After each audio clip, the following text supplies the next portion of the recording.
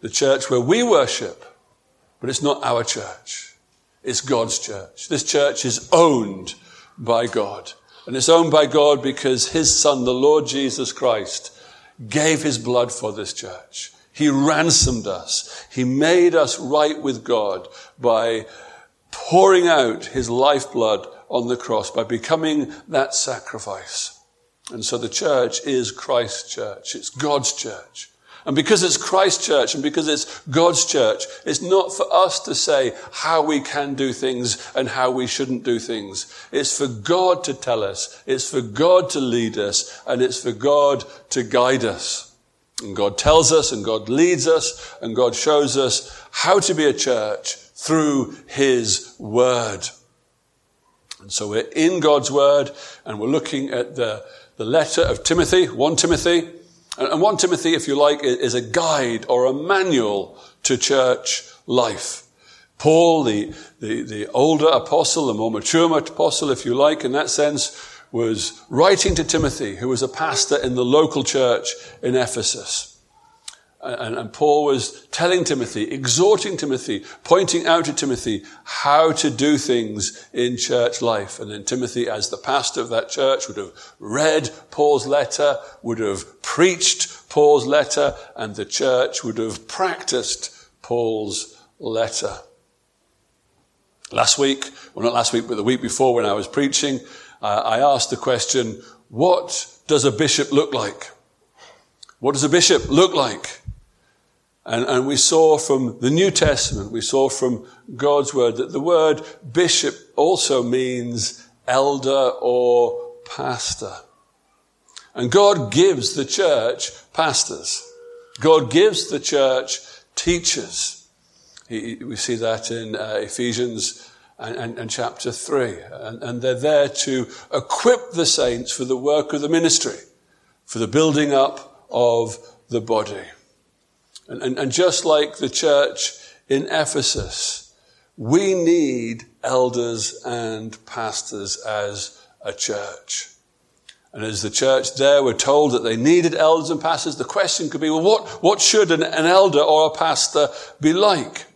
And so in the letter to Timothy from Paul, we have this list, this qualifications of the elder, the qualifications of the pastor. And as I've said before, it's not a secret here. As a church, we're looking to the Lord to help us to appoint more elders. We want to appoint deacons within church life. But we want us all to understand what that means and how that is. And so this is a really important part of God's word to us as a church, so that we can understand what God wants of us as a church. But also we can see here, we're told here by Paul to Timothy that it's a trustworthy saying that if anyone wants to be or aspires to be an overseer, he's wanting and desiring a noble task. And there's a sense by which all of us should be wanting to have the characteristics that an elder has. Not all of us will be called to be an elder or a pastor. And we know from God's word, and we know from how we've seen the passage open up, the role of an elder and a pastor is not open to ladies. So you're free. You've not got to worry about that responsibility. But there's a sense, ladies, by which you should want to have the characteristics that an elder has. Just in the same way for all of us here, that the characteristics and the standards that are set out here for elders and for deacons, we should be saying we want them. And why should we want them? Because in the language of the New Testament, in the language of the Bible, in Jesus' words himself, he describes himself as an elder. He describes himself as a deacon. And we're all called to be Christ-like. And so the characteristics of an elder or a deacon are seen perfectly in Christ. And we're told to be Christ-like. And so we can see this passage here being a blessing to us in two ways. In one way, to teach us what to be looking for as a church as we look to appoint elders and deacons. And in the other hand, for us to be thinking, this is what we should be like. This is what we should be aspiring to be like, whether we become an elder or a deacon, whether we have a particular role within church life. It doesn't matter. We want to be like the Lord Jesus Christ.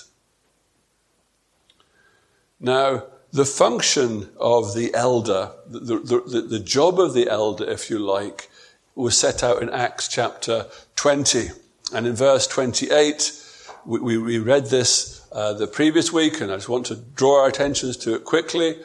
The elders were to pay careful attention to yourselves, and to all the flock in which the Holy Spirit made you overseers to care for the church of God, which he obtained with his own blood.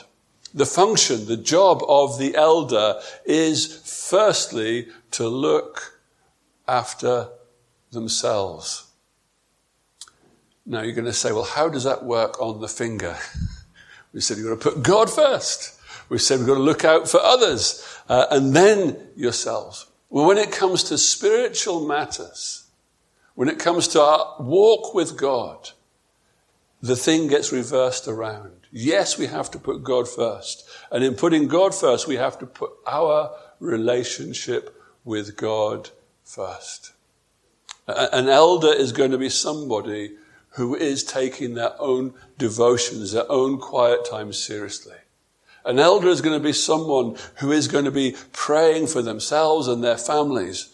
An elder is going to be someone who is more concerned first and foremostly about themselves before they look out for others. And the illustration we use is we're on the flight. We boarded the aeroplane, we're sat there, and the air stewardess, the air hostess, whoever, tells us about the little oxygen mask that drops down. We all know about it. We all panic to think that one day we might see one drop out. But it drops out. And what are you to do with it? You're to put yours on first before you help somebody else. And it's particularly told to parents, put yours on before you help your children. And why is that? Well, if you're dead, you can't help your child, can you? It's as simple as that. And that's why you have to look after yourself first. And if you are spiritually dead because you're not looking after yourself, how can you look after the church? That's the picture language that's going on there. So they look after themselves first, and then they're to look after and care for the flock. And the flock is the picture language of the sheep, and the picture language is the shepherd looking out for the sheep. And so the elders to oversee, to care for the flock, to feed it spiritually, to look out for it, to discipline it, to bring them back when they are wandering away. It's a huge task. And so that's why you need to pray for your elders. And that's why it's really important that with God's help we choose the right people to do that. So just to recap what we saw that time, an overseer must be, and it's a must be. It's good if they are, might like to be. Maybe you have seen a job advertised and the job says must have, and then it says possibly a degree, must have 2 years experience in the field. And then you might read here in Cyprus, it's preferable to have Turkish and English. Yeah? Well, there's no preferable here. All these qualifications are a must. He must be above reproach. No one can point a finger at them and accuse them. They must be the husband of one wife. And as we opened that up last time, we realized this is more to do with being sexually pure. It's not saying that bachelors, single men can't be deacons. It's not saying that people who have been divorced in a biblical way can't be deacons. It's not saying that widows can't be deacons. This is saying that people have to be sexually pure. That's what it's going on about. Above reproach, sexual purity, sober-minded, self-controlled, respectable. Someone doesn't get all excited, all flies off the handle. But someone who's self-controlled. Hospitable. Looking out for others, caring for others' needs. And in this whole list of the elders' characteristics, there's only one gift that's mentioned there. It's interesting, isn't it? Only one skill-based qualification for an elder, and that's the ability to teach. One of the functions of an elder is to teach and to preach. And so they need to have that gift, that ability. But all the rest of them are qualities. Not a drunkard. Not violent but gentle. Not quarrelsome.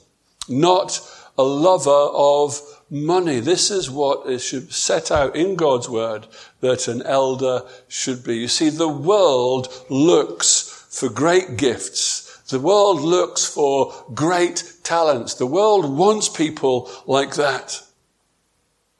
And what the church needs in these roles of responsibility is people of great character,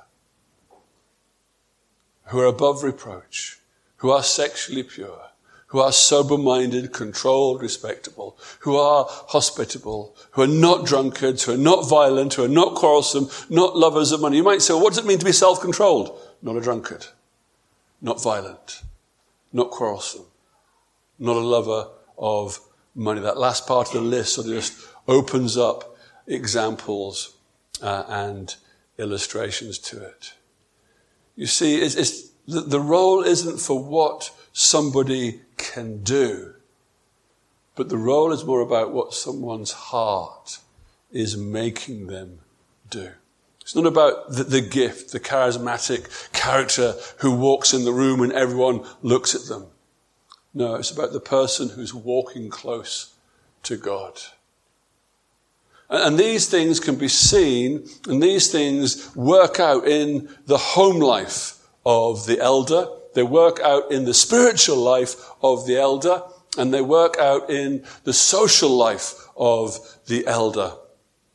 And so when we are considering elders, we should be thinking of them and asking the question, what are they like in their home life? Verse 4 says, he must, of chapter 3 of this letter, 1 Timothy, it says, he must manage his own household well, with all dignity, keeping his children submissive. For if someone does not know how to manage his own household, how will he care for God's own church, or for God's church? I remember way back when I was involved in agriculture, one of the old boys that I worked with was just telling me that farming is not like it used to be. And that's what happens. When you get old, you look back and you just say things are not like what they used to be. And he was telling me of the process that he had to go through for one of the jobs that he had. He wanted to work on a particular farm. This farm had got a really good reputation. A reputation of looking after their employees well, a reputation of having just a good place to work and good farming skills, and he wanted a job there. And so he applied for a job, and he was offered an interview. And he was excited by the fact that he was offered this interview, and the farmer, the gentleman farmer, said, I'm going to come to your house at this date, at this time, and I'm going to interview you at your house. And he thought to himself, that's a bit strange. Normally, the person that's been interviewed goes to the place of work of the business, and in that case, the farm. And he's thinking, well, anyway, this is what happened. And the man came round, and he didn't go into the house. He just looked around the garden. He said, show me your garden. And so he showed him around the garden. And what this farmer was looking for was this. If someone couldn't look after their own garden, how could they look after a farm? If the garden was clean and tidy and orderly, If the garden had nicely set out vegetables, this was sort of 50, 60 years ago, nicely set out vegetables and things, this person would be someone who would work well on the farm. And so the farmer was thinking, what I need is someone who can manage his garden well, and he's going to be good on the farm. And there's a logic there. It makes a lot of sense. I think some of the workers then might say, well, I'm working so hard on the farm, when I get back home I can't be bothered. That's another argument, but who knows? That farmer looked at it that way. And what Paul is saying to the church at Ephesus, and what he's saying to the church now, if you've got someone who's going to be an elder, how do you work out if he's got these things? How do you work out if he is above reproach? How do you work out if he is sober-minded, self-controlled, respectable? How do you look at his family life? You look at his household. You see, church is what? Church is family, isn't it? And if this gentleman can't look after his own family, how can he look after the church family? And so this is a guide for us. This is a guide to see this. Now, does this mean that all elders must be married? No, it doesn't. But it does mean that if there's someone who is single, that they should be someone who is able to conduct themselves with all dignity, someone that people will show respect to. Now, we have to be careful when we apply and think about keeping his children submissive. This doesn't mean that he's got a great long stick, and as soon as one of the children step out of line, they get a flogging. That's not what has been said there. What's been said here is the children will have a respect for their father. It's not saying that all the children have to be believers. That's not going to be the case. A father can't make his children believers. Only God can work in someone's heart and change them. But the children should be respectful. The children should know that dad is the one that is in authority in that house. Because if he's not in authority in the house, how can he be in authority in the church?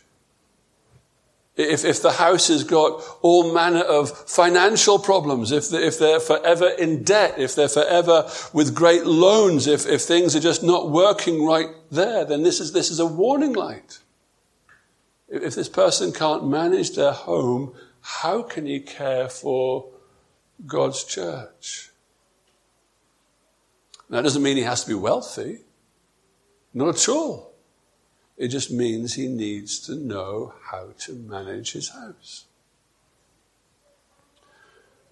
And the answer is there, because if someone does not know how to manage his own house, how will he care for God's church? And then Paul moves from the home situation to spiritual life. And he said he must not be a recent convert in verse 6, or he may become puffed up with conceit and fall into the condemnation of the devil. He must not be a recent convert. He must not have recently come to faith. Now, what's going on here? And again, I want to use an illustration that I heard some time back. And it was an illustration in regard to the North American Indians. And the North American Indians are famous for their bows and arrows. And if you didn't know that, you know that now. They're famous for their bows and arrows. And they made their bows and arrows, and they were very careful how to make the arrow. You see, if you've got an arrow that's a little bit bendy, there's a wiggle in it, when you fire it, it doesn't go straight. And when you're firing an arrow, you need it to go straight. There's no good at aiming at the buffalo that's charging towards you, and then the arrow goes off to the left. That's a big problem. And what's a worse problem? I assume that if you were there and the cowboy was coming towards you with his guns, you needed your arrow to go straight, because the cowboy's bullet would go straight. So they put a lot of care and attention into making arrows straight. They would get the piece of stick that looked about right. They would take the bark off it, and then they would soak it, and they would put weights on it, and over a long period of time, they would make sure the arrow was straight. And if you rushed the process and put the head on the arrow and used it too soon, it would go off in the wrong direction. And that's what can happen when someone is made an elder too soon. They haven't gone through life. They haven't been straightened in their theology. They haven't been straightened by God's word. There's things about them which are not at the level of maturity that needs to be. And so they go off at the wrong angle. And they cause problems. They cause serious problems. And the problem that's highlighted here by Paul, and it's interesting, isn't it? Because Paul wrote to Timothy, and Paul was telling Timothy that the church needed to be protected against false teaching. And you thought that the real big reason that a new convert shouldn't be brought into the role of an elder was because they haven't got enough spiritual knowledge. Well, that's not the big danger that Paul's pointing out. He said the big danger is pride. The big danger is that someone is put into that position at an early stage in their Christian walk that they think, look, I've done it. I've made it. Look at me. And they become proud and they become puffed up with conceit. And as a result, they fall into the condemnation of the devil. Pride is an ugly thing. And pride causes the church great problems. And if the leaders are proud, there are serious issues. And I think sadly around the world and around churches, you can see examples of where people who are very gifted and very able put into positions of responsibility too soon. And they become puffed up. And they lose the servant-like attitude that Christ has shown them. And as a result, pride has got in, the devil gets in, and it spoils churches and causes great problems. Now maybe you're asking, well, what does the timescale look at? How long is it between becoming a Christian and being baptized and becoming an elder? What's the timescale? Is this talking about months? Is this talking about years? Is this talking about decades? No, the scripture does not put a time on it. And why is that? Because spiritual maturity doesn't correlate to age. And some people grow spiritually very quickly. And they mature quickly. And other people just seem to take forever and ever and ever. And so as a church, we need discernment. We need God to show us and guide us and show us, is this the right time for this person? And there could be some super gifted people we think they would be brilliant. They could make great teachers and preachers. But then when we look at it and realize, no, they're not ready yet. If we fire them, it's going to go in the wrong direction. We need them just to wait a bit longer. And there are other people who just seem to take off because of their own attitude and because of the work of the Holy Spirit. And they could be used early. We need God to guide us. But what we do know is that the spiritual life of the elder is important. Are they looking out for themselves? If someone is not taking time to read God's word and to pray regularly, then they're not ready. Even though they may be very eloquent and have some really good things to say and be able to communicate, if they've not got a close walk with God spiritually, they're not to be an elder. And part of the role of the church and the role of the elders and the leaders is to encourage people into these ways. To encourage them so that they may come and may be of great use to the church in the future and in the near future. And then we also look at the social life of the elder. What is the man like in everyday affairs outside of church matters?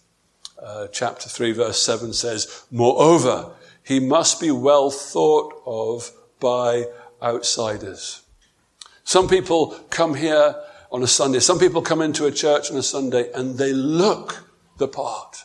They just look good. They look like Christians. And they speak like Christians. And they pray like angels. And then they go out in the week and they live like devils. And it doesn't bring God's name any glory.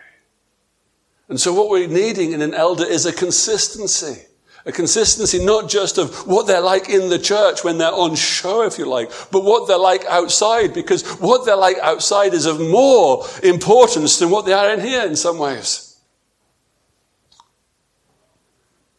It's not just what they're like the church think, but it's about what they're thought of outside. Back in our church in the UK, about 10 or so years ago, we had a deacon. And he effectively, the way the church was ran then was well, they had a pastor and they had deacons. They didn't have any other elders. But a lot of these deacons were like elders. And Uncle Ron, as we knew him, was like an elder. He did a work of an elder. And funnily enough, his family name was Bishop. So he had the right name for the job as well, didn't he? But most of the church knew him as Uncle Ron. Uncle Ron had lived in the locality where he was for all of his life, and he built up a very successful cleaning business. And he was extremely well regarded by everybody in the neighborhood. The local businessmen knew Uncle Ron, and they used his services because he was fair, he was honest, he was hardworking, and he had integrity, and he treated everyone with respect. They also knew that Uncle Ron would invite you to a church service. Uncle Ron would always witness to you, but they knew that he was always fair and righteous. Now, a little while later, we came to a situation within our church life where we were running a big event, and we needed a lot of sort of traffic calming facilities. We needed road cones, we needed signs, and there was a business in the town that had all this equipment that we needed. And so we went to do a deal with them. We went to ask them if we could use it. And we were welcomed into the owner's office, almost like long-lost friends. And he said, "That's Uncle Ron's church." We didn't call Uncle Ron Uncle Ron. He called him Ron the Baptist, a play on John the Baptist, I think. And this guy let us have anything that we needed for the week, and there was no cost. And that was because Uncle Ron was well thought of by the outsiders. He had integrity. He had the values of the personality of an elder, and people outside that saw it. Uncle Ron wasn't just one thing in the church and another thing outside the church. His church life and his social life matched each other. And this is important. So when we think of an elder, we need to think of not just what the church think, what do their neighbours think about them? Are they good neighbours? Do they care for the people around about them? What would the boss or the colleagues think about them? Are they pleased with them? Are they someone who keeps their word? Are they someone who has respect in the neighbourhood? See, this is what the church needs, because the alternative is the devil gets in and causes problems. The whole verse reads like this, doesn't it? Moreover, verse 7, he must be well thought of by outsiders, so that he may not fall into disgrace, into a snare of the devil. The devil loves to cause havoc. And havoc is caused when the church's leaders, witnesses, are brought into disrespect. And how much of social media goes alight around Africa when a leader of a church brings the church into disrespect. Everyone's talking about it, aren't they?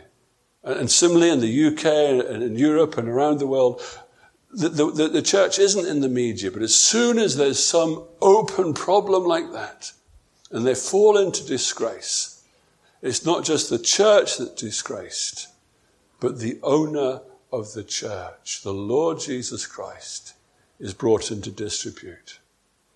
And so we need to choose elders carefully. In fact, the only way that we can choose elders is through the help of the Holy Spirit. And in that passage in Acts 20 and 28, it says, in which the Holy Spirit has made you overseers. And so as we as a church look for further elders and deacons within our setting, we need to be pleading with God that the Holy Spirit would lead us to these right men. And we should all be praying that as we partake in church life, we should be aiming for those standards. This is what we should be like.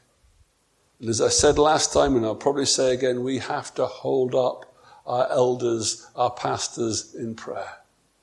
Because the devil is after them. The devil is after them because he wants to cause problems. There's nothing he loves better than a church that's in disunity. Nothing that he loves better than a church that's in disarray. Nothing he loves better than believers and particularly church leaders sinning openly, whether that be pride, whether that be in any other way. And so we should be praying for our elders that they would be kept firm and praying that we would choose the right ones. Now, the passage sort of moves slightly here, because it's talking predominantly of elders. And then in verse 8, it says deacons likewise. Now, there's a connection here. There's a connection because it says deacons likewise.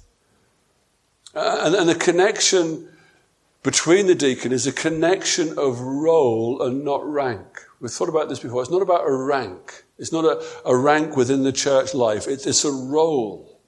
Now, the role does come with authority and the role does come with responsibility, but it's not a rank.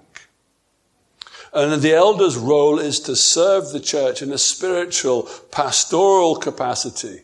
And there's an emphasis of ruling and teaching. And the deacon's role is to serve the church in a practical capacity to ensure that the spiritual aspect is done. We're going to see this because before we look at the qualifications of 1 Timothy, probably next week now, I just want us to note how the role was formed. Now, there was a church that was planning a training session for new deacons in the States, I heard of. And one of the senior deacons then phoned up the local restaurant school that educated people in restauranting, and said, what qualities are you looking for in a waiter? What quality are you looking for in a waiter? You're thinking, what's going on here? Why was someone planning a training session for deacons asking a restaurant school what qualities they need for a waiter? Anyway, the answer came back and said, above all else, a good waiter who notices what people need and gives it to them even before they ask. That's a good answer. That would be a good waiter. But why did that person ask that question? We see the first deacons that were appointed in Jerusalem were appointed to wait tables. They were appointed to be those who served meals. In Acts chapter 6, we read this before, that there was a problem in the early church. There was a complaint. It happens. The church had barely been started and there was a complaint. There was a problem. There was a difficulty. And guess what, friends? It was a difficulty on race and culture. And there was a set of people that weren't being taken care of. And it was a race that the Greeks weren't being taken care of like the Jews. And there was a complaint. And it seems as though the disciples were being called in. And the disciples have been told about this complaint. And the Jewish lady saying, we're not getting our fair share. The widows. And the Jewish widows were getting lots. And so the disciples, the elders then, called what may have been the first recorded church business meeting. And they got together. And what the disciples said, they said that, look, elders have got a clear mandate of what God is calling them to do. Acts chapter 6 verse 2 reads like this. This is what the disciples said. It is not right that we should give up preaching the word of God to serve tables. So the elders here are saying, we've got a job to do. And our job is to preach the word. And we shouldn't give up preaching the word to serve tables. Now, that doesn't mean that serving tables is beneath anyone. But what it's saying is that this practical need was going to get in the way of the spiritual responsibility of the disciples. The elders in Acts 6 were told they were to devote themselves to prayer and to the ministry of the word. That's what they were to do. The elders were not to give up preaching, and they were to devote themselves to prayer and to the ministry of the word. And so people were needed to serve tables. Now, it doesn't make the serving of the tables less important or more important. They're both needed. They're needed within the church life. You see, if those ladies continued to argue with each other, the church would have fell to pieces. No matter how good a preaching Paul and the apostles and the others could have brought to the situation. Well, Paul wasn't there at that time. It was before he was converted. But Peter and John, no matter how great their leadership was, if the ladies were fighting, it was going to cause a problem. And the answer to the ladies fighting was to having that looked out for, that practical thing looked out for. So the solution was put forward. Pick out from yourself 7 men of good repute, full of the Spirit and of wisdom, who we will appoint for that duty. And so the church was involved in choosing and praying and picking out these men. There were men, good repute, full of the Holy Spirit and wisdom, and they were appointed to serve in this duty. The church chose them. The elders prayed for them. And this is what the result was. Acts chapter 6, verse 7. And the word of God continued to increase. Why was it increasing? The problem had been addressed. The preaching continued. The tables were served. And so we have to think to ourselves, we may not have tables to serve now, but there's a principle here. The church today needs deacons to make sure that the elders are freed up to look after the spiritual needs.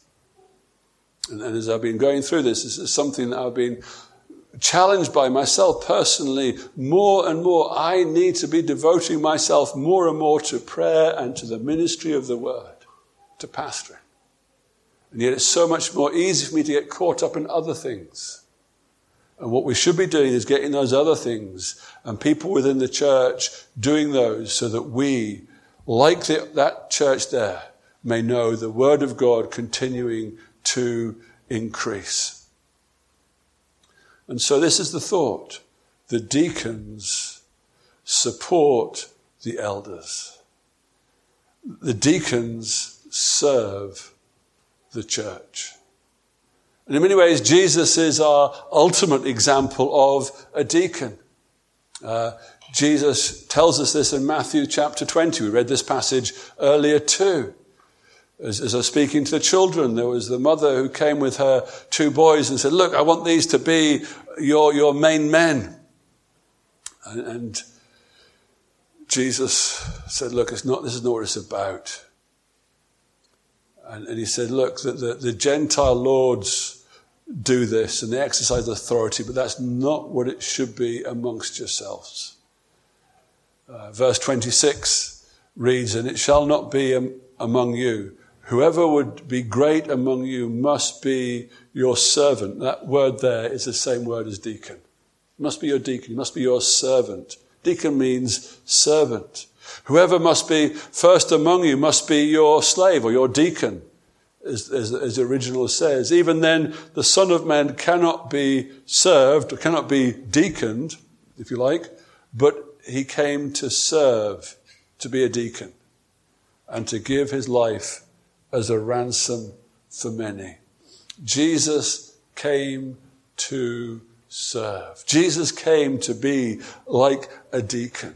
We're all called to be like the Lord Jesus Christ. And what did Jesus do in this role, what did he do as his ultimate act of service? His ultimate act of service was giving up his life for the church. The reason we are here today is because Christ had a servant-like attitude. And his servant-like attitude said, I am going to give my life as a ransom for many. I'm going to give my life so that the sins of my people can be forgiven. The only reason that we are here now as a church is because Christ became a servant. And it's through that act of service that we are saved. And if Jesus saw his life as an act of service, how much more should we see our lives as an act of service? You see, we get it so wrong, don't we? The world has been telling us that we need to be at the top.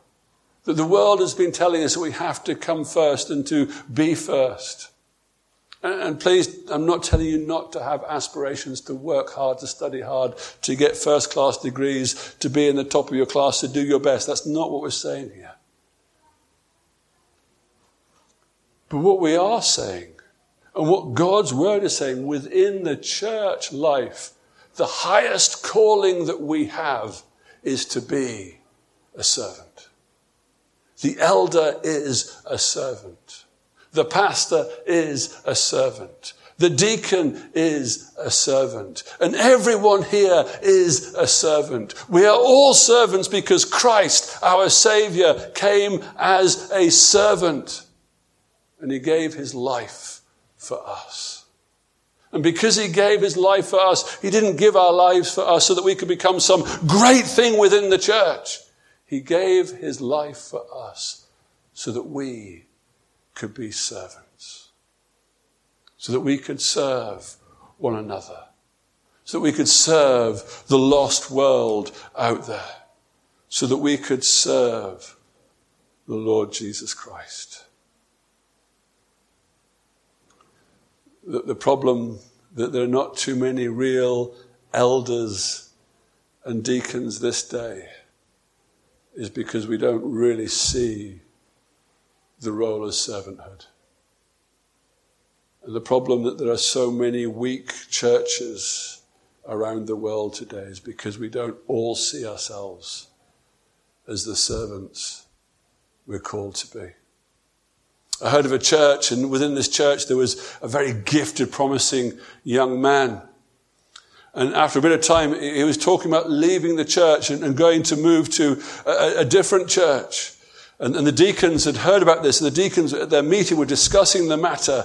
And the chair of the deacons, a highly successful businessman, came up with this idea. He said, look, let's make him a deacon. And let's see if after that he wants to leave. Now that might work in a business setting. To keep someone in a company, you might give them a promotion. You might give them a pay rise. You might give them more responsibility. But that is not how it is to happen in the church. We're servants.